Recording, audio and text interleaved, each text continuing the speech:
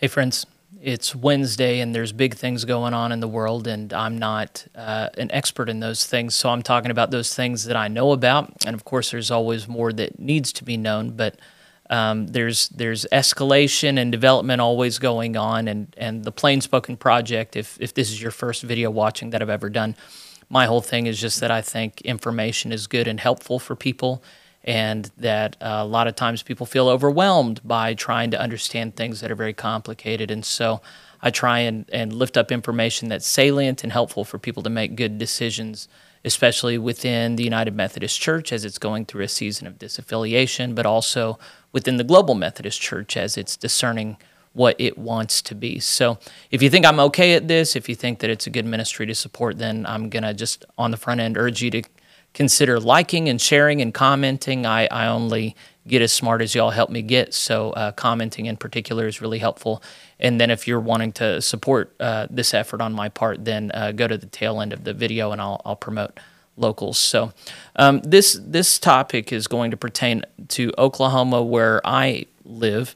I'm no longer part of the conference here, but it's also going to deal with a much larger context of disaffiliations in the United Methodist Church. So I'm going to start particular with Oklahoma, and I'm going to get broad.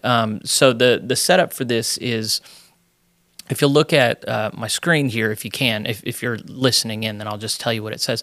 This is a Facebook post from someone on Friends of the Global Methodist Church page. It talks about the conference in Virginia that was held on the 7th of October this month. The Virginia Conference of the United Methodist Church voted in a special session today of 92% to 8% to approve the disaffiliation of 120 churches, including the one I attend. I guess my question is that what is the 8% thinking to vote against disaffiliation for churches that have overwhelmingly said they don't want to be part of your organization anymore? That means 220 churches have now disaffiliated in the Virginia Conference, or over 20%. I think that last sentence is not really connected to what came before, but this segment that I'm doing is going to be pertaining partly to that question about these 8% that voted not to let them go. What are they thinking? What's going on here? There's a dynamic that I've talked about before, that a lot of people have been talking about, where there are people that are so loyal to the institution that they are not willing under any circumstances to consider letting churches go. Rather, the only option for them is, if you don't like the UMC, you can vote with your feet and leave, but we're going to hold on to the building and all of your assets. So if you're not interested in the particulars of Oklahoma, but you want to deal with that issue, then that's what the second half of this will be dealing with. I'll be reading through John Lomperis's most recent article dealing with this phenomenon of, okay, what happens whenever you restrict a church from taking its assets with them when they leave? It's not good for the conference. So we'll pay attention to that in a bit. But I wanted, before we turn to the particulars of Oklahoma, if you can see my screen, this is a website hosted by umnews.org where it talks about the special sessions of 2023. And you'll see Virginia Conference is right there. I didn't say it before when we were on it, but I was kind of surprised that they so easily let that many churches go. The bishop there, Sue Halpert Johnson, who oversaw North Georgia, just indefinitely suspending all disaffiliations. It's the conference where Drew ends, and a very strong contingent of progressive activists have been. It seems to me that progressivism is a very alive and well in Virginia. So I was surprised and delighted that they chose to be gracious with those that wanted to disaffiliate. So anyway, Virginia's there. North Texas has a special conference coming up on December 2nd. Upper New York on October 14th. That's this weekend. Florida, another one, December 2nd. Oklahoma, that's going to be this weekend, and so that's what I have a mind toward as I'm covering stuff today. Illinois, Great Rivers, December 2nd. There are many more, and the point of bringing this up is what are we supposed to be thinking as all these come up? What's happened in all of these different annual conferences is that most of the people who want to go have already gone. Well, I shouldn't say most. Maybe this last cohort is bigger than previous cohorts, but A lot of cohorts have already left that are sympathetic with disaffiliation, and as they soberly look at the losses that are coming down the pike, are they going to be able to say goodbye, or are they going to do the calculus and say, we would rather try and hold on to all of our assets, we would rather risk the lawsuits rather than look at this potential defeat? So I'm going to talk about, for a minute, I'm going to zoom into Oklahoma and the picture that they're looking at, and then I'm going to zoom back out and read through the Lon Paris article. So hopefully this is all useful to you. So if you look at my screen, this is a spreadsheet. I did not put this together.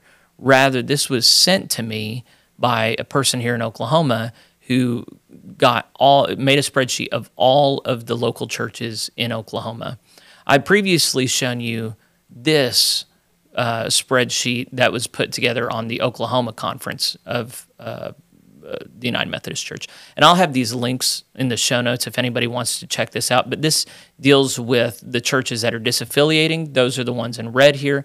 And then the churches that are closing under, I think it's paragraph 2549, and then buying their buildings back. So based on the economic calculus of that, that's what they're choosing to do. And if you look at this spreadsheet, it has some boring, it says all of them are in Oklahoma. It says their district and county seat, if they're a county seat. And then that must be the name of their clergy.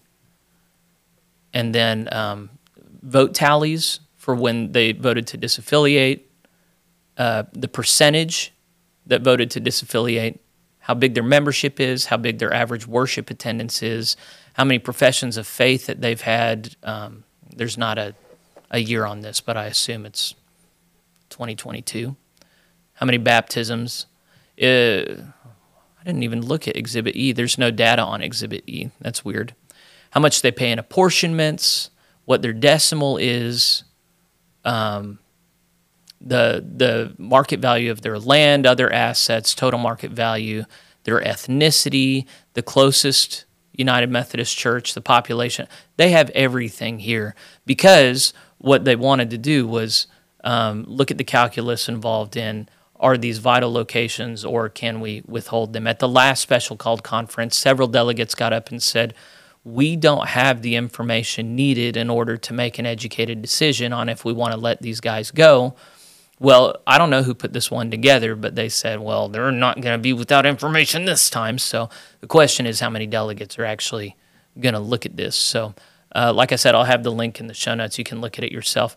This one that we haven't seen before, I haven't verified all of it, but it resembles the truth. I haven't found, and I've looked through this quite a bit. This is organized by attendance values. So it has the largest attendance church at the very top. This is the list before disaffiliations began.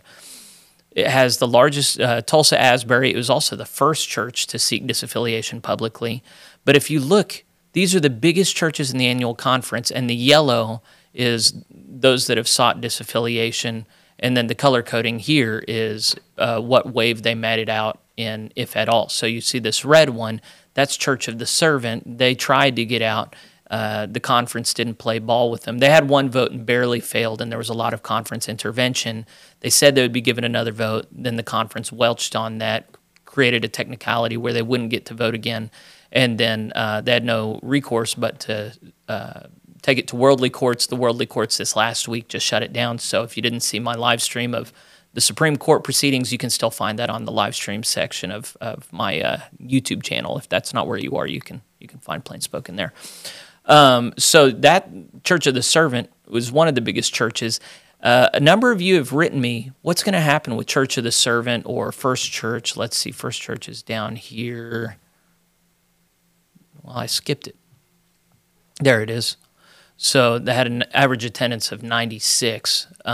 What's going to happen with them? The short answer is I don't know. The question is how gracious the conference feels.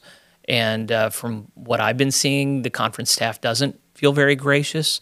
I don't know that there's going to be any action whatsoever on them this weekend.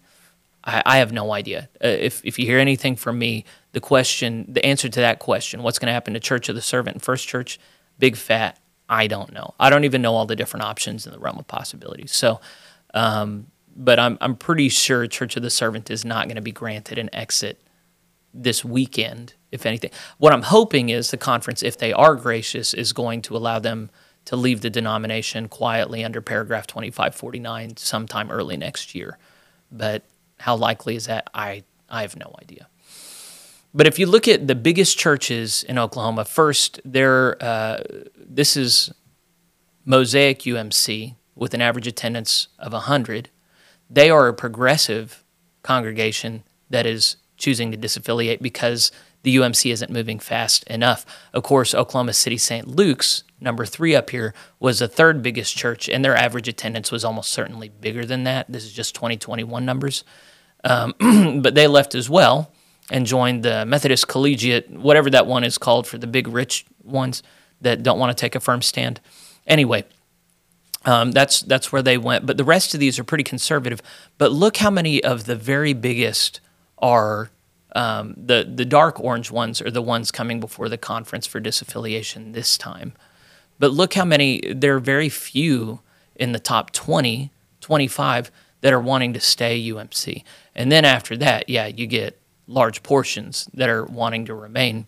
So there's a lot of interesting stuff to be gained from this. I've written the guy who authored this to ask if I can make it publicly available. If I can, you might look for a Google Docs link in the show notes if you want access to that. There are tabs down here that are very interesting as well, and it's a Google document, so he can continue to add values. I asked for the financials to be matched up against this so we could see what the financial impact of such a decision will be, but it's not there.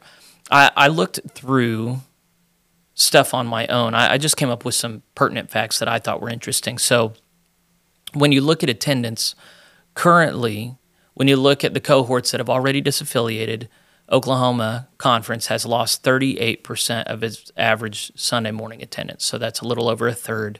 But if they allow this next batch to leave, that number will go up to 49%. So if you look at before disaffiliations and after disaffiliations, statistically, they'll look at the number of churches and go, not even a third left. But when you look at attendance, how many people are actually represented at the annual conference, it's going to be like the conference was cut in half. So I think that's a helpful way to look at things.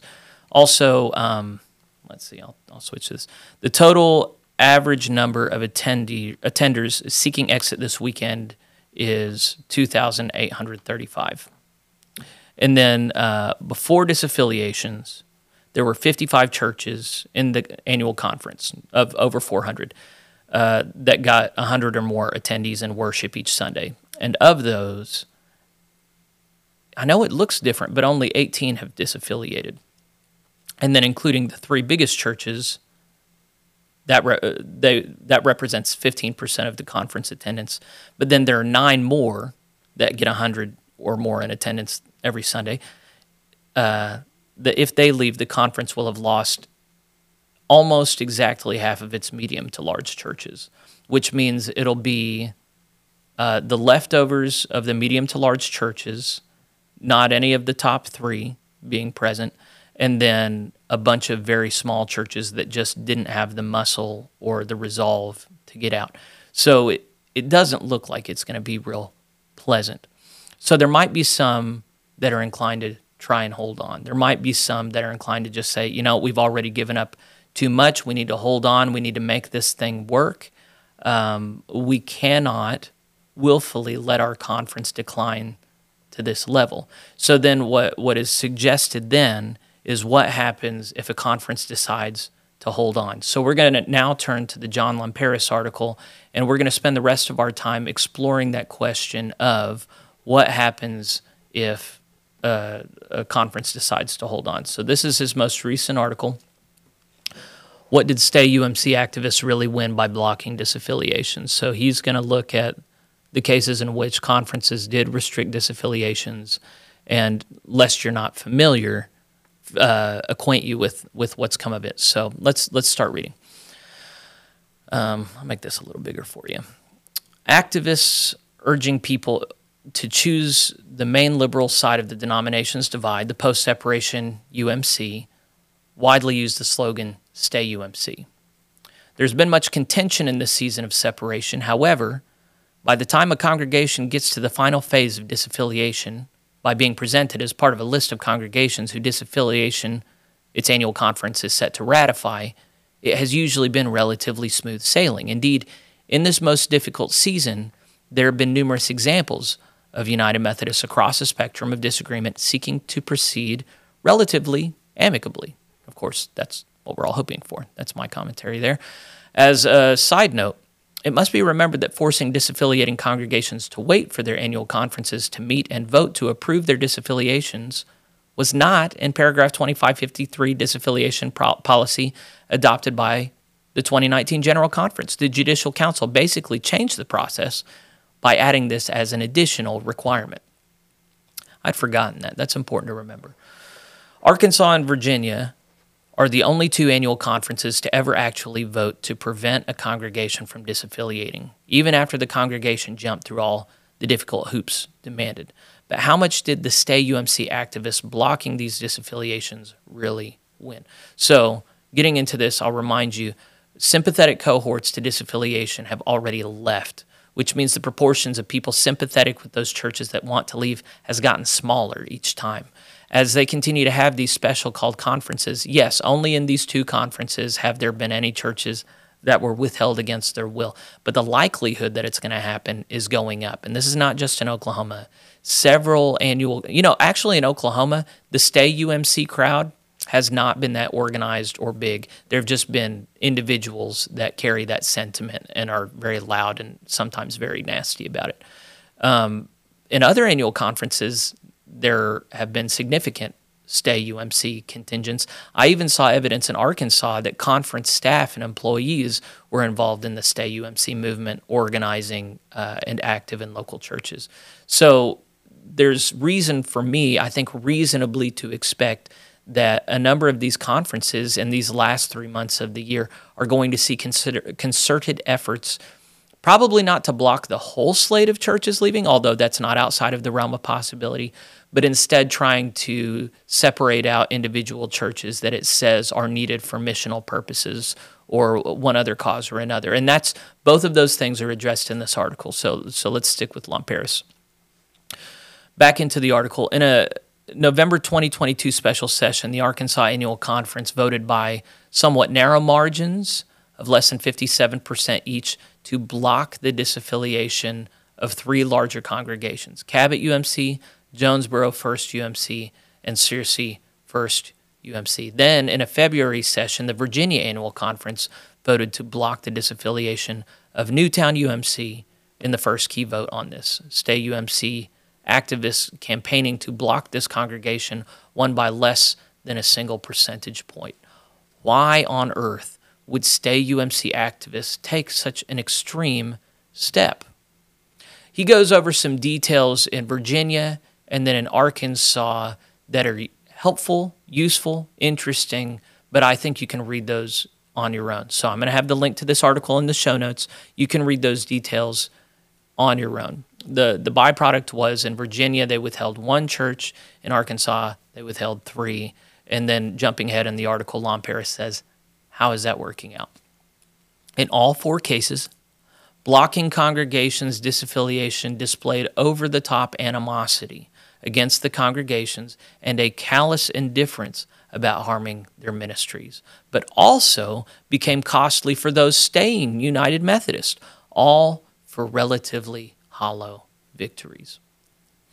So the rest of the article details that. So if you want to know the details of how it is that United Methodist conferences are shooting themselves in the foot by withholding the assets of a local church, you should consider this. Even if you're not particularly interested, it's still one of those things that if you are a delegate to your annual conference, you need to take seriously responsibility to make an informed vote. And you need to be informed of the very real potential possible outcomes of such a vote if you vote to withhold individual churches. They tried to do this in Oklahoma and take St. Luke's off of the voting block so that they could withhold it. It's, the conference here should be rejoicing that they did not get away with that. That would have been a huge mess. It would have destroyed a lot of things. As they're looking at doing the same thing in Oklahoma, and I know for a fact that they are, they've talked about at least 2 locations. A district superintendent has referred to at least 2 locations that the conference is not going to allow to be entertained for disaffiliation because they're missionally needed. So, what's going to happen there, we'll see, and maybe I'll have a follow-up report. I always think my last report on Oklahoma is really going to be my last, and then I just have access to better information than a lot of people. Which, by the way, that spreadsheet that I showed you a minute ago that some guy put together is just a normal guy. And what I've come to realize is there are a lot of just normal guys and gals in the United Methodist Church, in the Global Methodist Church, that collect data on your own because you want to work with reality. What I want to say to you is, I'm your friend. Share your stuff with me. I hate doing that kind of data collection. I love learning from it, but I'm not gifted at it. I don't have that time and energy for it. But man, if you share your information with me and if it's good info, I'm going to try and do my best to make sure other people benefit from it as well. So if you have a benevolent heart, please share it with me. I would pay you money, but I don't have money to pay you. Hopefully the goodness in your heart moves you to share good information. I know Oklahoma is not the only place with nerds in it that spend their free time collating information. So, hey, you nerds around the U.S., around the world, send me your stuff and let me help everybody else benefit from that. So, okay, let's get back into the article. All right, so Lamperis, he was talking about in all 4 cases, things went a certain way. Similar observations may be made of numerous cases in which traditionalist congregations' attempt to disaffiliate were blocked before they got to the point of coming before the annual conference session. So he's talking about phenomena that have been seen in many more churches other than these 4 that were the most loudly rebutted. Lamperis says, in both conferences, Virginia and Arkansas, the blocking of these disaffiliations came after extended campaigns by Stay UMC activists. The failures of both bishops Gary Mueller in Arkansas and Sue Halpert Johnson in Virginia to be more proactive in de-escalating the conflict and redirecting the energies of different parties into truly win-win solutions were inexcusable dereliction of duties by those entrusted to be caring shepherds. If you saw my work a year ago, it was a little less than a year ago, on Gary Mueller and the way that he handled the conference. It was so bad that they took the live stream and made it private. Nobody can view it unless they're given special permissions now. It just looked bad because he did a bad job of doing what Lamperis and I would say was his duty. Halpert Johnson, I don't think cares a lick about that. I see lots of evidence from her personal conduct that she personally wants for these churches to suffer, even if it comes at cost to her. The feeling I get is that she, among a few others in UMC leadership, are willing to cut off their nose to spite their face. Of course, I have to acknowledge when I say that, I don't know her personally. I've never spoken to her. I've watched a few hours of footage of her, but that's not a replacement. I can't speak to her heart, her inner motives. So just because I have a suspicion does not mean that I'm saying it's this way. She has to be this way. There's always another potential possibility. That's just how it seems to me. Getting back into Lamperis' article, the widely decried contentiousness of Arkansas's November 2022 session and its ugly aftermath will taint Bishop Mueller's legacy and place in the UM history for years to come. The unforced choices of both conferences to block these disaffiliations loudly showed a watching world an ugly display of the United Methodist leaders pursuing graceless vindictiveness and financial greed, with evidently little to no concern for those they hurt. Such manifestly unkind and unchristian behavior is terrible PR and may hurt the denomination in these states in deeper and more lasting ways than Stay UMC activists realize. In Virginia, the result was that Newtown's pastor and most of its people walked away from their building and relaunched as a new, growing global Methodist congregation. The remnant congregation, he's got a link there if you want to check them out. And now the building sits empty on Sundays with no congregation planted there. The Virginia Conference could have simply allowed this congregation to continue ministering at its prime location. This is a quote, prime location as a key missional field for the sake of introducing people to Jesus, end quote. just no longer, quote, on behalf of the United Methodist Church, end quote. Instead, now there is no Christian congregation of any denomination introducing people to Jesus there. So, all right. While this may not have been the intent of the Stay UMC activists, the results of their campaign are reminiscent of the false mother who told Solomon she would rather see the baby killed than given to her rival. That's quite an image, isn't it? That's in the Bible if you don't know it. While details differ, this is also reminiscent of the infamous incident when Episcopal Church officials in upstate New York drove an Orthodox congregation out of its building, which sat empty for more than a year and was ultimately sold for less than 13% of its assessed value to become an Islamic center. If allowed to disaffiliate, Newtown UMC would have paid the conference $562,000. Instead, it has left the Virginia Conference stuck with a $1.1 million mortgage debt. Some people asked me with respect to Church of the Servant and First Church if they are leaving any debt, and at least in the case of Church of the Servant, the answer is no. I'm pretty sure the answer is no for First Church, but I could be wrong there. But I had members in the know at Church of the Servant follow up with me and say it's debt-free. In the case of a lot of churches, that will not be the case. All right, back into the Lon Paris article. Shortly before the final vote on Newtown UMC, a conference member asked Bishop Halpert Johnson's CFO and treasurer, David Domacy, specifically about this outstanding mortgage. His response avoided clearly acknowledging the strong possibility of the conference becoming saddled with this debt, as has now actually happened, and he even claimed, he has the timestamp, quote, "The mortgage is not an issue in this case." See, that's just one more example of paternal behavior on the part of conference staff. You know, it's the annual conference is a conciliar body. That means it's ruled by council. The council gets to decide what's relevant in every case. And so whenever you have officials telling you what's relevant, that's when you have them showing their hand that they don't trust you to make responsible decisions. All right, back to Lon Paris, quote, "Thus, thanks to disaffiliation blocking Stay UMC activists, a vibrant congregation was effectively driven out of its building. The UMC's Virginia conference could have received a lot of money, but instead became burdened with a debt roughly twice as large, in addition to a black eye on its reputation. Meanwhile, what could have continued to be a strategic location for introducing people to Jesus is now no longer being used by any Christian church of any stripe to do this. How is this a win-win situation?" I can imagine progressives reading this will go, well, this is just a short-term cost. Long-term, it'll be a big benefit. In which case, I guess we'll just see. We'll just see how all this works out. But even if there's a monetary benefit, right now, conference staff should be shoring things up. And instead, when they're spending all of their time on managing properties and legal affairs, then you're missing out on a lot of stuff that has long-term consequences. Just something worth considering. Back to Lon Paris. In Arkansas, none of the three Pyrrhic victories of the disaffiliation blocking Stay UMC activists looks impressive upon closer scrutiny. If you don't know what a Pyrrhic victory is, that's where you win the battle but you lose the war pretty much. Or even though you beat your enemy, you're hurting so bad you've lost too. Lon Paris says, predictably, Stay UMC activists blocking Circe UMC led to a lawsuit.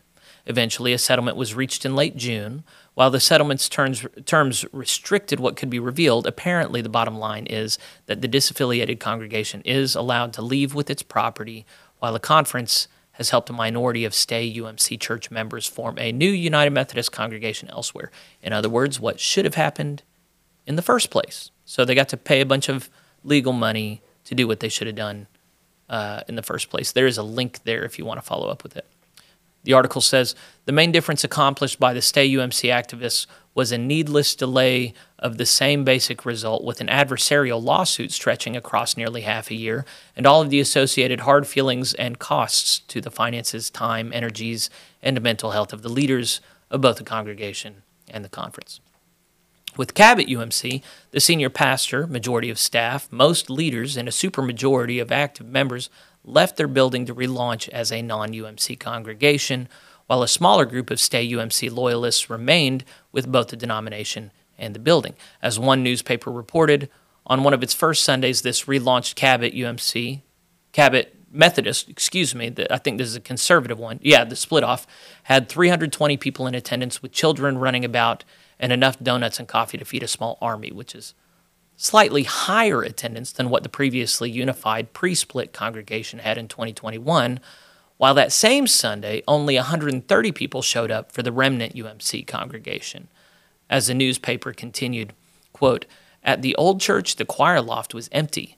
Most of its members have resigned, nor was there a need to fire up the organ. The organist no longer worships there. With no one left to run the sound system, the microphones didn't always work," end quote.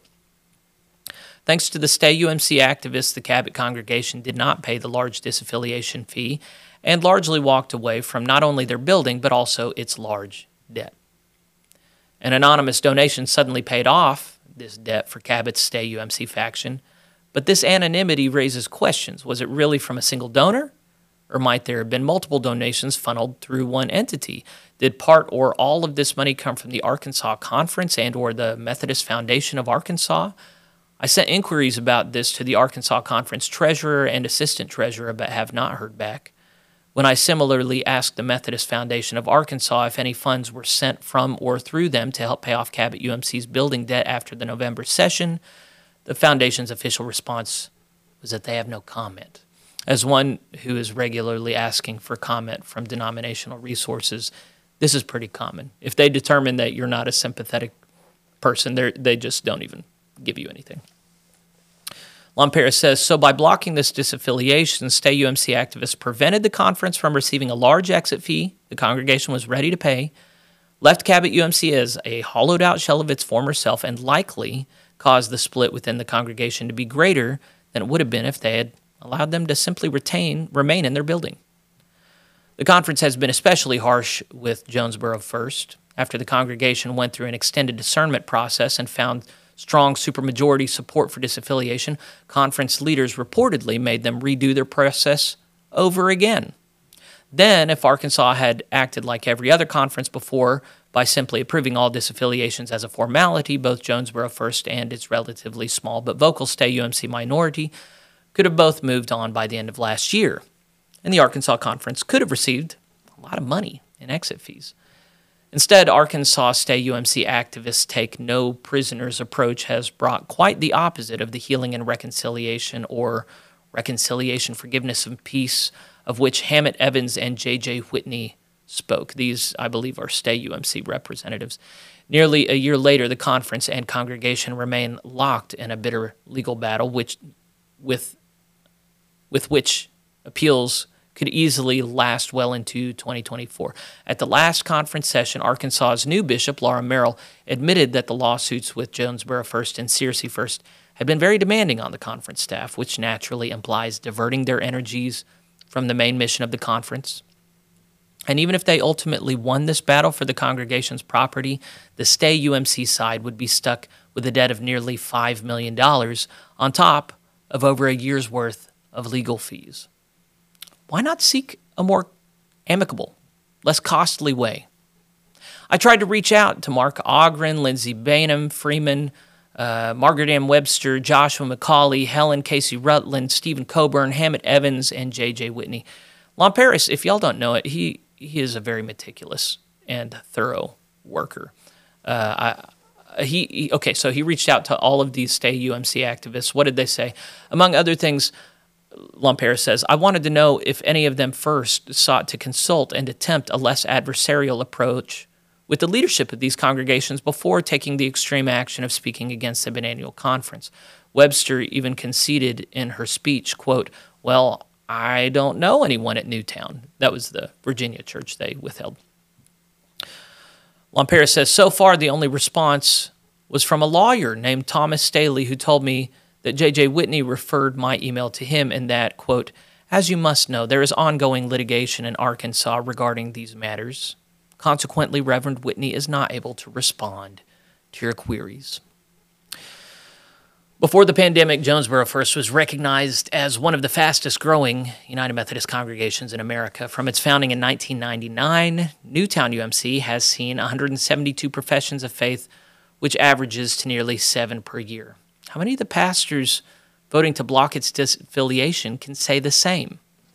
The answer to that, if you don't know, is not many. The vast majority of pastors voting in these conference sessions to withhold these churches are not fruit-bearing pastors. They're vindictive, possessive pastors that are institutionally minded and not at all inclined to be faithful if it requires letting go.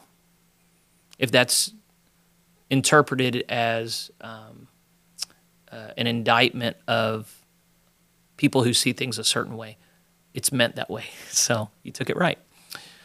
All right, final paragraphs from Lamperis. Must it really be so hard for the Stay UMC loyalists, even in Arkansas and Virginia, to see that thriving Christian ministries making new disciples of Jesus Christ should not be needlessly harmed and disrupted, even if their disciple-making is no longer done as part of the United Methodist Church? Or must Stay UMC activists act like the original disciples when they wrongly tried to stop someone from doing good Christian ministry, quote, because he is not one of us? Yeah, remember Jesus corrected that. Final paragraph. These sad, needlessly painful situations in Arkansas and Virginia offer United Methodists across the country instructive case studies in what not to do if we truly desire to minimize the harm to all sides. So just wrapping up this segment here, I'm sure there's always more to be said, and I've missed out on some vital point, but my prayer that I'm saying in the closeout to this year is that at all these final annual conferences, there can be a spirit of letting go, trusting God, being gracious with one another, that there would not be any acrimony, that there wouldn't be digs made or finding small opportunities to be disingenuous and hold on to communities that really want to go. So, of course, I'm not a part of the United Methodist Church anymore, and there are many who take offense to my commenting on what's going on there.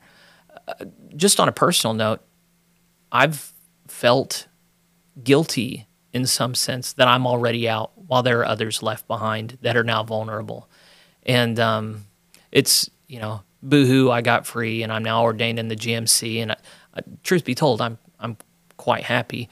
But even so, it bothers me that so many U.S. congregations in the UMC have not even been given a fair shake and allowed to go through 2553. It really bothers me that so many are going to appear before hostile annual conferences and potentially be withheld and are carrying that anxiety. Some of them angry at me for casting a spotlight on this because it ostensibly, hypothetically adds tension or fuel to the fire. That's not my intent here. My hope is that by shining a light in a dark place, everybody feels the need to actually behave like Christians. Because as I've watched things develop in the United Methodist Church, I see people behave badly when no one is watching and whenever they are given a certain amount of authority or power to do whatever they want. I would like to think that everybody will be their best selves, if not out of fear of the Lord, then out of concern for what the public eye might think as they continue to watch these proceedings. I care about what happens in the United Methodist Church because we're all connected, because the word Methodist is, for better or for worse, tied to them, and as I claim that title as well, these things impact me and how my ministry is received. So I think we need to understand that even when we disaffiliate, we're still all connected. And if you're a conservative who's left, or if you're, I don't know why, if you have left the United Methodist Church and you've been inclined to just say, sayonara, not my circus, not my monkeys, I would really push hard. I would ask you to reconsider your disposition there, because were you not so fortunate to be in the church that you were in, you could be in their shoes right now. And we're not called to be sociopaths for Jesus, okay? We're not called to be selfish, narcissistic people. Well, I'm not in it, so I don't care. That is a problem mentality that, especially if you're in the Global Methodist Church, I just want to rebuke right now, because I don't want to be in fellowship with people like that. I want to be in fellowship with people who have care and concern for all their brothers and sisters around the world, especially those that they have been in covenant relationship with recently. So if you've had some hardness of heart develop, then I would ask that you repent. if you're in the United Methodist Church and you've just not really known how to think or feel around these things, I hope I've given you some clarity here.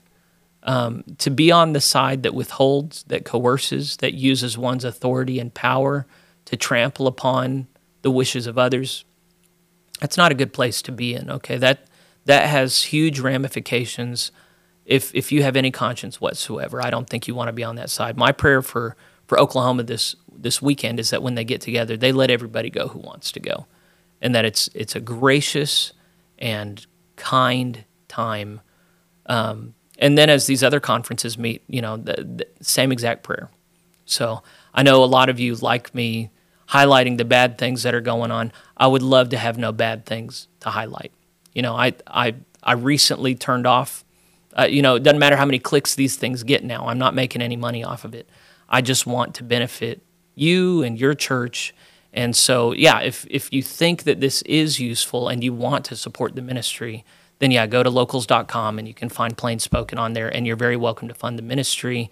It's not going to pad my paycheck. This is going to make the ministry bigger, hopefully eventually bring on TJ, my producer, full-time, hopefully form a database full of all the wonderful spreadsheets and information that you guys collate and send me. There are a lot of big, good things that are potentially coming for Plain Spoken and hopefully for the church, because I want to be serving more broadly the church. Let's if you think it's good, then support it, and even if you don't, pray for me that I'm not harming the situation in any way. I would hate to add to tension or anxiety and cause harm to these churches trying to get out. God is in control. In the end, we submit to Him. So my final statement will just be trusting God, not with just this, but with everything. We're living in anxious times. It's very tempting to try and give in to the forces that would have us despair and give up, and that's just not for Jesus' people. We've been given a mission. We've been given a way of life. Let's do it together. Thanks for supporting Plain Spoken. Thanks for spending time with me. God bless you. I'll see you next time.